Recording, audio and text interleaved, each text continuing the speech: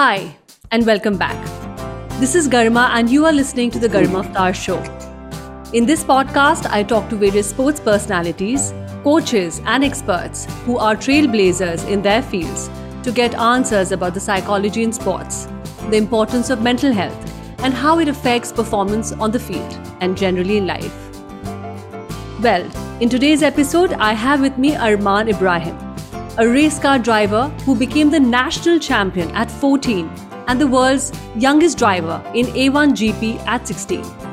He became the youngest driver ever to participate in the GP2 Asia Championship, where he finished in the top 10. Armaan became the first Asian to get a podium finish in the F2 Championship at Circuit de Valencia. The F2 website voted Armaan the driver with the best race form. His average showed that he overtook 8 cars per race. Armaan started with karting, then moved on to a successful stint in Formula LGP. Then came Formula BMW Asia. He won the glory of representing Team India at the A1 Grand Prix Championship. He has driven in the British Formula Renault Championship and in Formula V6 Asia, where he bagged 5 race wins. Post his single-seater stint, he moved on to sports cars, representing brands such as BMW and then Lamborghini. With the Lamborghini, he won the 2016 Super Trofeo Championship in class. Across the checkered flag, Armaan has taken the racing world by storm, both nationally and internationally. Thanks for joining me, Armaan. Great to have you on my show. Hi, Garima. Pleasure being here. Thanks for having me. Okay, so tell me, to begin with, what have been your learnings from the racing track? I mean, you learn so much, as you know. I mean, every time you get on track, you learn something new. Every lap that you go around the circuit on, you learn something about the car. You learn something about the surface. You learn something about the circuit itself, in every aspect of motorsport, right? But then again, obviously at a very young age, what it does is for kids, what it does is it teaches you self-confidence. It teaches you how to be a team player. It teaches you how to go out on your own and fend for yourself, because one, it is a team sport, but two, once you leave the pit lane, it's you and the vehicle, alone. So there are different aspects to the sport, but in the end, you have to build that pyramid all together and build an ecosystem around you. So it teaches you that at a very young age, and you kind of become an adult very soon when you take this as a profession, like other professional athletes, I would say, But motorsport is, in India especially, it's such and so unique that it isn't, it hasn't been a mainstream sport. So it requires a lot more effort in terms of what you need to do to try and to put yourself out there. Especially when you start racing abroad, you need to go start meeting hundreds of companies, try and get your budgets together, try to explain to them what they actually gain out of sponsoring someone like you who's an athlete who's in the field of motorsport. So again, it teaches you the marketing side of things and how to kind of put yourself out there and try to sell you as a brand. So again, that's something else that it teaches you as a very young age. So when you add all these things together, once you grow up, and actually it doesn't matter what else you do in your life after that, even if you do become a professional motorsport athlete, or if you take up something else, all these learnings actually help you as become a young adult and become a professional in whatever field you choose. No, fabulous. I mean, definitely there are so many things we end up learning from the track, the confidence, your marketing skills, and so much more you've spoken about. Tell me, the Formula 2 website, had voted you the driver with the best race form, So how did you train yourself to reach such high fitness levels, and, what was your gym routine like? As you go up the ranks, obviously it gets a lot more strenuous. The cars get bigger, so the G-forces are a lot more. So it requires a lot of attention physically to your body, but also as you work on yourself physically, it's also as important to apply yourself mentally as well.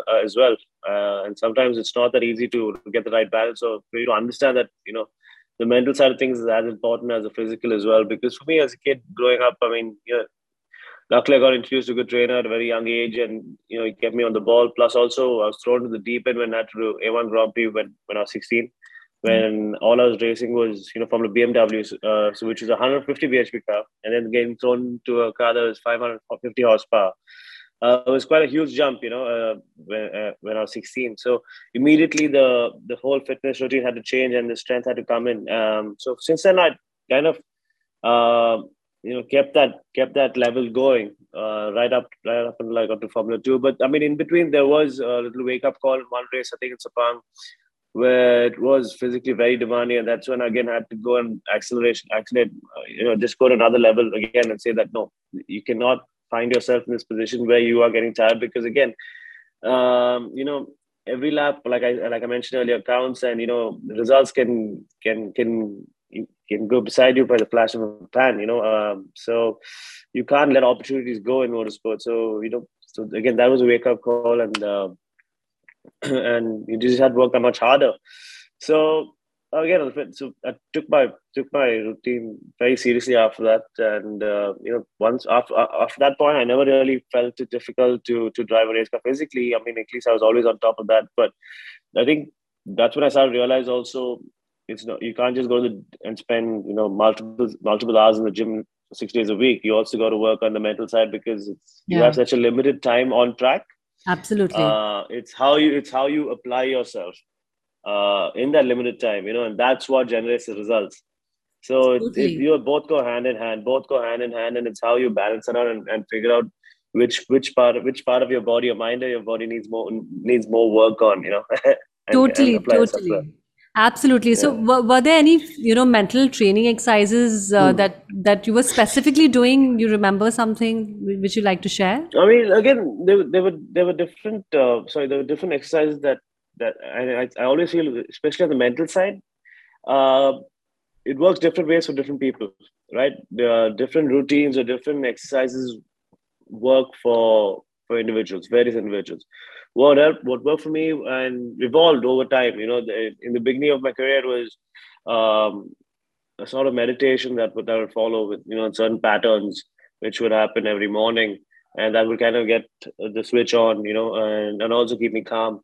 But as the years went on, it went into different ways to get to get the mental balance going, or to get your concentration levels focused on a certain aspect that you're going to be focused on, a certain event that you're going to. So it could be even just wearing your overalls and your whole gear, going to a dark room with your laptop screen on, watching an onboard video, but using like a steering wheel which had a weight attached to it. So you're working out. So you're under the pressure. Your muscles are working, but you're focusing on your onboard video or someone else's for the next track that you're going to race on or drive on. So you're sitting there for 40 minutes, and you're sweating, and then everything's going because you're sitting in a hot room. So you're simulating that whole process, but it's on your real time, your own video of sorts. So it's easy to drive a simulator because at least then you're doing something, and Yeah. you concentrate. But here, when you're watching a video, to concentrate on that for 40 minutes takes a lot of effort, right? Because you can easily just Get sit back distracted. and relax, Yeah. and get distracted. So that I feel towards the later part of my career, that routine really helped a lot, and that got a lot of focus into my preparation for an upcoming event. Oh, fantastic, fantastic. I mean, Simone Biles, this American gymnast who had won 7 Olympic medals, she made news during Tokyo Olympics for standing up for mental health, amongst athletes. And, she had said Yeah. that people don't understand that athletes also have anxiety. They do break down. So And in fact, Indian sports psychologist Chaitanya Sridhar, he had mentioned that mental health is pretty neglected in Indian sports, and it swept, under the carpet. So training, but in fact, I think mental side, as you said, it accounts for the larger part of the game, and I very firmly believe that most of the times people, they succeed not because they're just working hard, but you also need the correct mindset. What do you have to say on this? Yeah. When I'm training kids, now as well, I quantify it as 70-30, and 70 being towards mental, and then 30 being towards the physical part. Because Yes. Totally. I mean, you can be super fit, but if you're mentally not there, you can drain yourself physically because you're mentally overworking yourself. So and if you can't apply yourself, then there's no point being the fittest driver on the grid. But so it does go hand in hand, but I do feel, especially in a sport like this, I qualified as 70-30. But again, I am coming to your first part of the point that you brought up with Indian sports and the focus being on the mental side. I think that has changed in the last decade. It's I yes, think yes. I think over the last decade, there's been a lot more focus on the approach and the mental aspect of the game. And you can watch any different field of sports, basically, whether it's athletics, cricket, football, whatever it may be, motorsport. You always have a sports psychologist. You always have the mental trainer who's there with the athletes, who's there with the team. Yeah, that Um, makes so much of a and difference. Yeah. and it does again, because in a team sport it has to bring people together. It's not about one person shining. In an individual sport, it's about making sure that peak performance comes at the right time. And also, it's taxing when you're competing for 10 months of the year. So again, getting that cool down time, keeping the focus going, and so many other things as well, because we all have personal lives and what goes on in that, how that shouldn't affect us when we're performing. But it's the same way when, I think, even working professionals, again, which is why I think even companies and conglomerates now have it necessary that they have to go and visit the mental coach or whatnot to perform well in business as well. Yeah, yeah, yeah. So I think uh, it's just the way the world has become, and also as we get more educated and more and as we're exposed to more things in life, we've just realized that, and obviously we've realized a little later than everyone else, but I would say in the last decade, we have put a lot of Things have emphasis changed. into the other Definitely side. for the Yeah. better. Yes, yes. So, yeah, I mean, many athletes, they have some fixed rituals or, set of things that they do before the start of the game. It's basically to get the mind ready to get in the zone and all the stuff. So, do you also have any fixed rituals that you follow before the start of any race? I mean, it's been a while since I've raced a car, to be honest. But obviously, there were different rituals that again kept changing or evolving through the years. Okay. Like I said, there was a certain amount of. I would meditate in the morning at one stage where there are different breathing patterns, so you kind of visualize what you're going to do. But then that evolved into just maybe going for a run in the morning just to open up, free up, but you're still thinking about what you want to do, and then and you do a couple of, again, breathing exercises that just get you zoned in. But then you can't just be focused the whole day. You need to let yourself relax as well, and then and that's when you know when to switch on at the right time. Hmm. Because if what's one thing I learned is, if you're intense throughout the day, because again, in a sport like in motorsport, you have long days, right? Yeah. You might have a session in the morning, nothing till the afternoon, and then in a session in the afternoon, and one in the evening, or then nothing the whole day till the afternoon, and then one in the evening. So how do you keep that? How do you keep that zone going? So Right, right. you always have to be able to zone out and then come back in, and come Oh, back in at the right time, and make it count. yeah. Because Hmm. if you stay, tunnel vision, and you stay, kind of closed and kept your mind working right through the whole day, it's gonna get Hmm. tired, and then when you have to perform, you suddenly find it wavering. Right. Um, yeah, so that's one thing I learned, where depending on how your schedule is and how your day is, plan that, and also plan on how when to relax and when to let just random thoughts come in, and because then when you have to apply yourself, everything gets shut out. Totally. I totally get you. Yes. So Mm. tell me, Arman, so what's the best piece of advice that somebody has ever given to you? Best piece of advice. I mean, so much advice been given over the years, isn't it? I mean, it's, but I guess the best thing would be to just be you and do you, and not trying to be something that you try. You don't want to try and be someone else. You want to do what works best for you, and that brings out the best of yours, best of your abilities, always. Yeah, be the best version of yourself. Yeah. Totally fantastic. Okay, so I had read somewhere where it was mentioned that you live your life as if the track marshal is just about to flag off the starting grid, always ready for the challenge. So how do you and what do you do to keep yourself motivated? I mean, do you I read mean, books, listen to podcasts? the regular dose of motivation is just to keep finding new things to do in life, I guess, and Okay. you know, and keep it going. Try to evolve with the times, and try to see what the next challenge is, or try to. I mean, right now the whole motivation is try and like I said, make motorsport mainstream, and trying to bridge the gap and try to make us on the same, put us on the same platform as anywhere else in the world. But I mean, but there's still always a motivation or a drive to get in a car, and I don't think that light that has ever left. Hmm. Um, and but it's all about finding new challenges. It's all about keeping on your toes and finding new things to do. No, that's Um, fabulous. That's yeah, fabulous. In yeah, fact, and yeah. but sorry, like you said, yeah. I mean, obviously through the years, you do. I mean, I do read a lot. I have read a lot on the autobiographies and engineering books and whatnot. Because again, it's you've seen people who've done really well in the sport, who've not done so well, but also how they've gone about things. You want to understand that as well as you're creating your own path in your journey. Totally. And yeah, so obviously that's part of it. Yeah. Absolutely, absolutely. So tell me, your first, I remember your first international race, happened to be a solo trip to Malaysia. And you were just 13, 13 years old. It must have been quite an experience for you, I'm sure.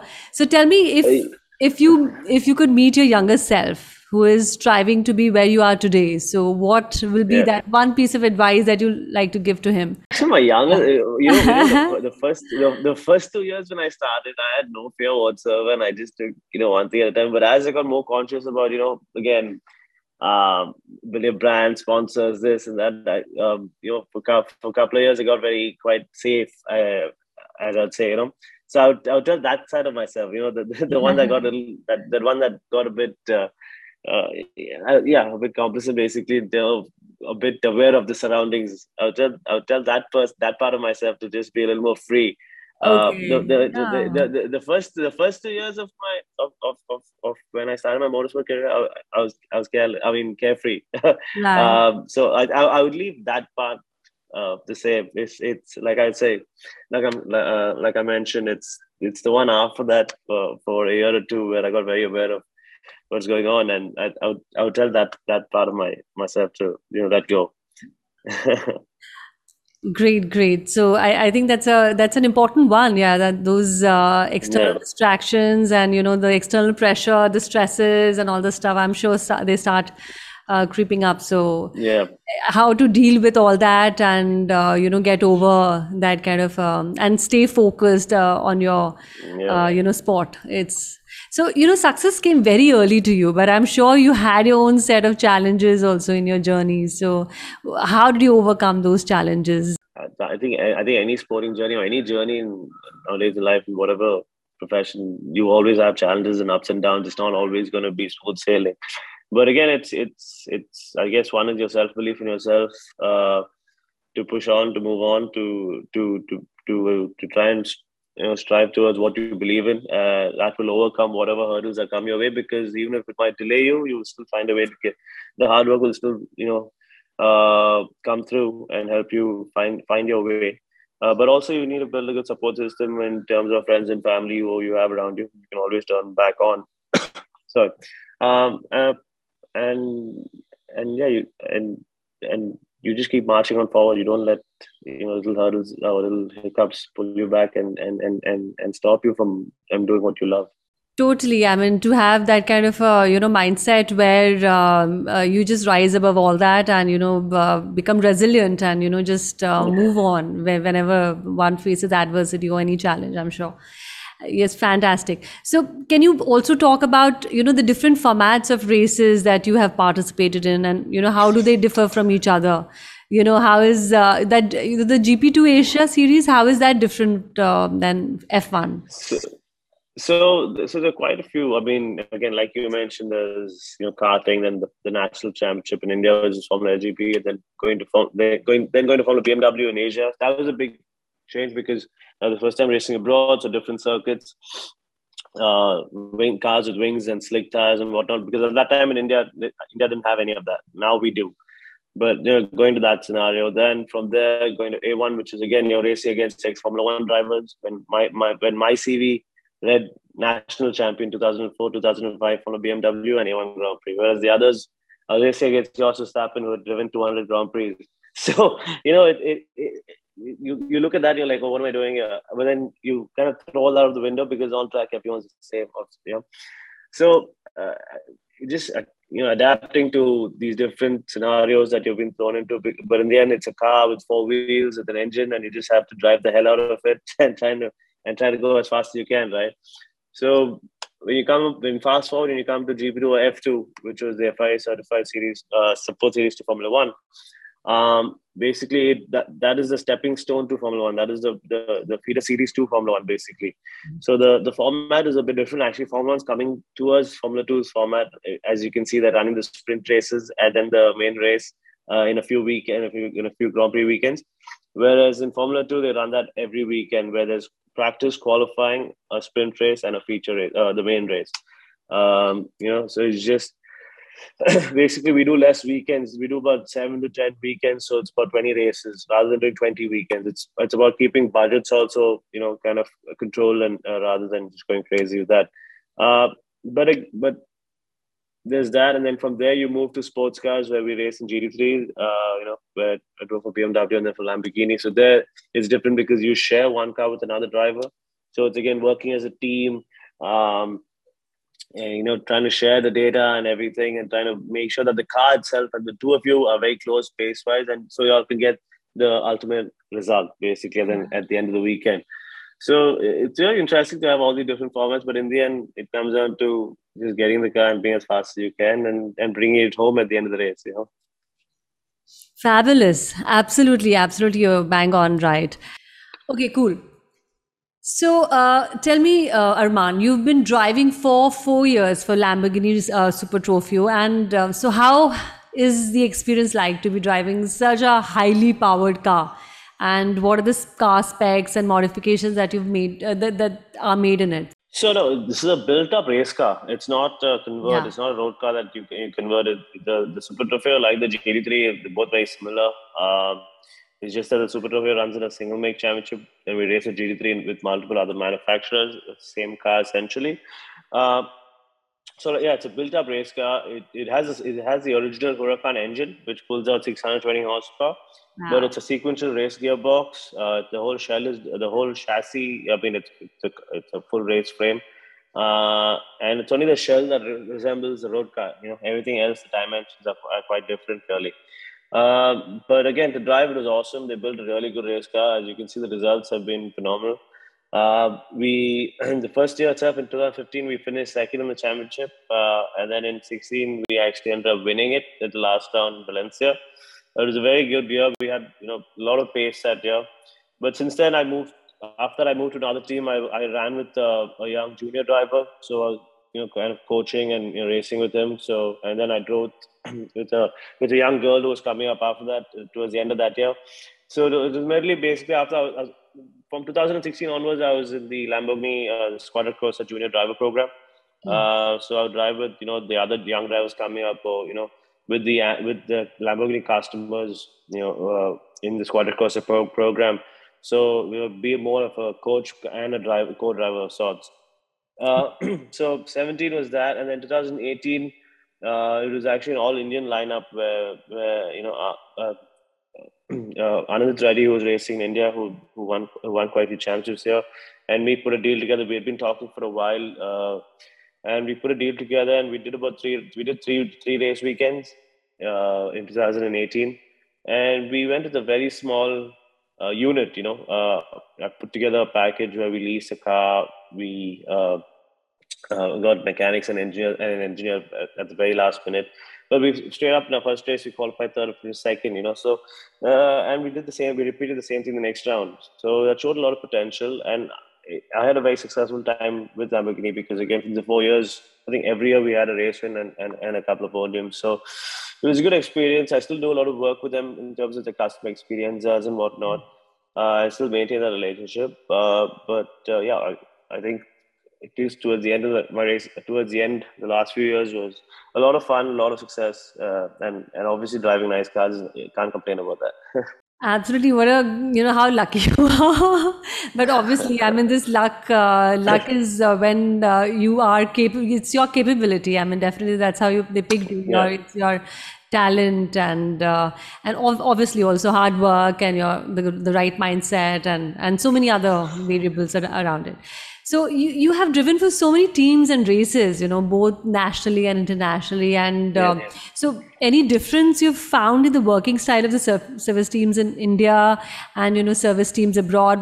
Any difference in, kind of their mindset, the working culture and all the stuff? So any successful team, whether it's India, Asia, Europe, wherever it is, any team that wants, who's winning has the same mindset, which is to go out there and do the best. And also, obviously, that doesn't mean just the drivers. It means the engineers, the mechanics, the truck driver, could be anyone. The mentality is positive, but they have to go out and dominate. So if the work also translates to that. So in that perspective, everything's the same no matter where you race. But obviously, everything. I mean, every region has its own. I mean, culture and also how they go about things, and so that's something to adapt to, basically, in terms of how one would go about a race weekend, how one would go about the debrief sessions, and obviously the language barrier and whatnot. So that is something to adapt to. But as long as the mentality, and the vibes of the personnel are on the same level, then everything else falls into place. Totally. And you're currently also the team principal of Mumbai Falcons Racing Limited in the Formula Regional Asia Series, I think. So, what's Yeah. been your experience managing a team now? And, how do you select a driver? I mean, what's the selection criteria? I mean, what qualities you look for, in a driver when you select him or her in the team? Yeah, so the two parts to that. I mean, I first started a team in 2018, actually, while I was still racing, because again, just to when the Formula Regional Asian Championship had started, again, just to help Indian drivers, have an Indian team who was based in Asia. So when once they want to move on from India and once they want to take the next step, they're familiar faces that are there in the market that are there who are performing, and so it's easier as a transition. So we ran that with an Indian driver for 2 years, and then after we launched X1, basically Mumbai Falcons were a franchise who were part of X1 at the time, and obviously they saw the potential of motorsport and really got into it, with a lot of commitment, and so we ran it as a team in the Formula Regional Asian Championship in 2020 first with two Indian drivers, Jahan Darwala and Kush Mehri. We got a bunch of wins that year in our first ever season as an Indian team racing internationally for the proper unit, with the full Indian lineup. And it was great to get on the podium. We were fighting for the championship, but we ended up finishing third. So we knew we had to restructure, come back the following year, and go two steps higher, which eventually we did. Again, putting a team together, when you have good backers, you can also obviously look for talented drivers. You can look for competitive drivers, and when us along with our technical partner Prema, who are very well known in the junior formula level, they're like, so when you have all the elements of the highest caliber, you attract the best talent as well. So we had a pool of drivers who were approaching us, and we kind of picked the best lot out, who we thought would, and we were rightly right in that manner, where we made the right decision to get a good crop of young drivers. The three drivers that we picked, four actually, in Arthur Leclerc, Sebastian Montoya, Dino Beganovic, and Ollie Bayman, who basically came in and drove for us. We started off we started off quite decent. We started with pole and win with Sebastian, and then the other drivers were on the podium and scoring points. But it's only from weekend two that we started elevating and working as a team. And over the next 4 weekends, we kind of dominated. and we brought on the championship. We brought on the teams and the drivers. So I was the first for India as well. So it was a good stint. I mean, it was a month's worth of good work. It was 5 weeks of hard work, and it was great to bring the championship back. We set a target and we brought it back home. Okay. Wonderful, wonderful. So who's your inspiration? Any role model that you have? And what are the values that you have or you like to imbibe from them? Big role models from different fields. When it comes to motorsport, there's so many people you looked up to. I was a kid, I look up to Ed Senna growing up. Was kind of obsessed with him. You watch everything about the person. But again, after that, you notice, everyone else who comes up, and there are a lot of people who haven't achieved their, what their potential possibly could have been. So you look at them as well. You look at why they haven't, and you try to understand and try to look back and see where you are in that perspective as well. So it's hard to just. I mean, obviously, Senna is one that I would always say in terms of the motorsport element. But then you look at other sports as well. You have, you have your Michael Jordans, you have your Muhammad Ali's, you have all these people who've done so much, and you look at what made them so great, Right. and you try and create the best version of yourself through that. Fantastic. So what are the three things that you would like to, say to our audience? I think they already. I mean, if aspiring athletes, they already know what they're doing. If you believe in something, just do it, but do it with a realistic mind. And if you're going to commit to something, give it 110%. Don't expect things to come your way just because you feel it's your birthright. But go out there and earn it, and once you do that, things will fall into place, and you will get to where you want to. Wonderful. Thank you. So now I want to come to the rapid fire questions. Sure. Are you ready for this? Yes. Okay, so we start now. Your favorite racer? Ayrton Senna. Favorite quote? Okay, there are two.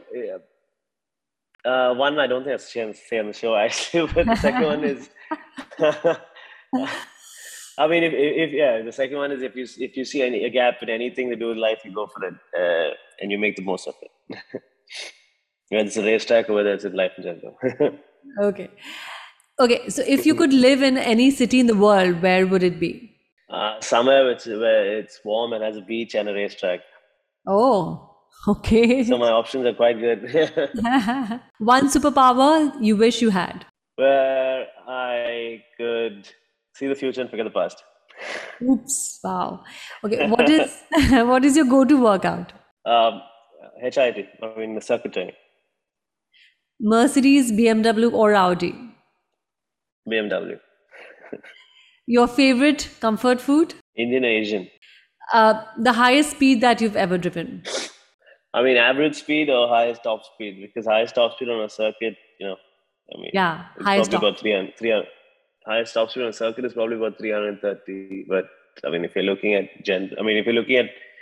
when you do a drag or something, let's say 330, yeah.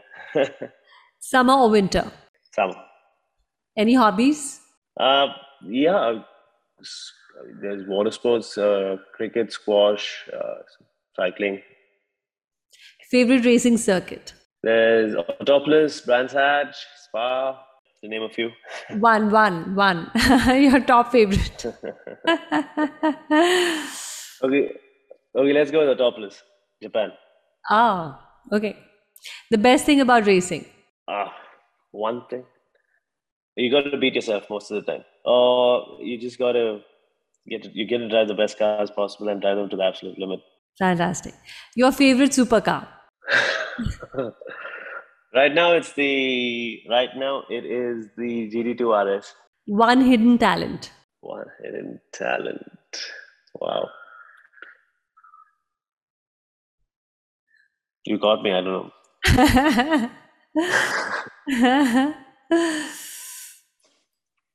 I can ride a bike pretty well. You can drive pretty well. Wow. Okay. Okay. Books or movies? Movies. Best race memory? Winning the championship. Couple of really good races that I have in mind, which don't leave you. What inspires you the most? I guess right now, just being where I am and looking at what I'm doing, what I'm trying to build. Yeah. Most embarrassing moment? Oh, lots. But um, holding my kid bags on a car bonnet and falling off while the car's moving, and then having to drive, go actually go testing after that. Okay. Proudest accomplishment so far? Uh, I guess just having successful racing career that lasted 16, 17 years with a lot of wins, and also just building something for myself, I guess. Yeah. Fantastic. And with this, we come to the end of this discussion. Thank you, Armaan, for joining me in this absolutely fabulous episode.